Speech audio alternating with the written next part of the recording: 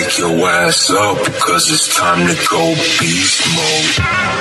On October 6th, 2018, an unstoppable force meets an immovable object. UFC fighter Khabib Nurmagomedov of Dagestan, Russia, against reigning UFC lightweight champion Conor McGregor of Ireland. With these two absolute beasts of the UFC, this fight became the most watched in the UFC history ever. Pulling in 50 million in pay-per-view, more than 4 million people were waiting to see how this would go down. If Khabib won this fight, it would mean that he would have 29 wins in total without a single loss. During the fight, Khabib catches Conor into a chokehold where now it's a battle of endurance on whether Conor can last long enough in Khabib's grasp.